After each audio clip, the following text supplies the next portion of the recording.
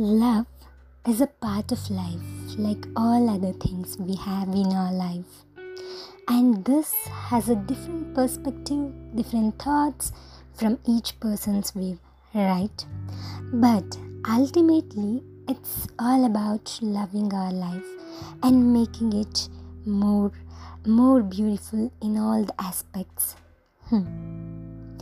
Once Radha asked Krishna, your love for me is eternal, but I want to know what place do you have for me in your life?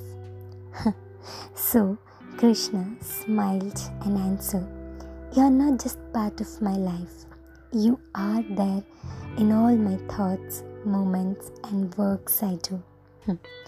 Obviously, that's an heart-melting answer, right? Anyone could expect. Radha again questioned, where is that I do not exist in your life? Means, if there is one thing or one place, if I do not exist in your life, what is that or where is that? So Krishna said again with a smile, and the smile is a different one which has a different emotion. It's in our destiny, because we are not destined to be together. You do not exist in my fate. What a heartbreaking answer, isn't it? Yes, it happens in most of our lives.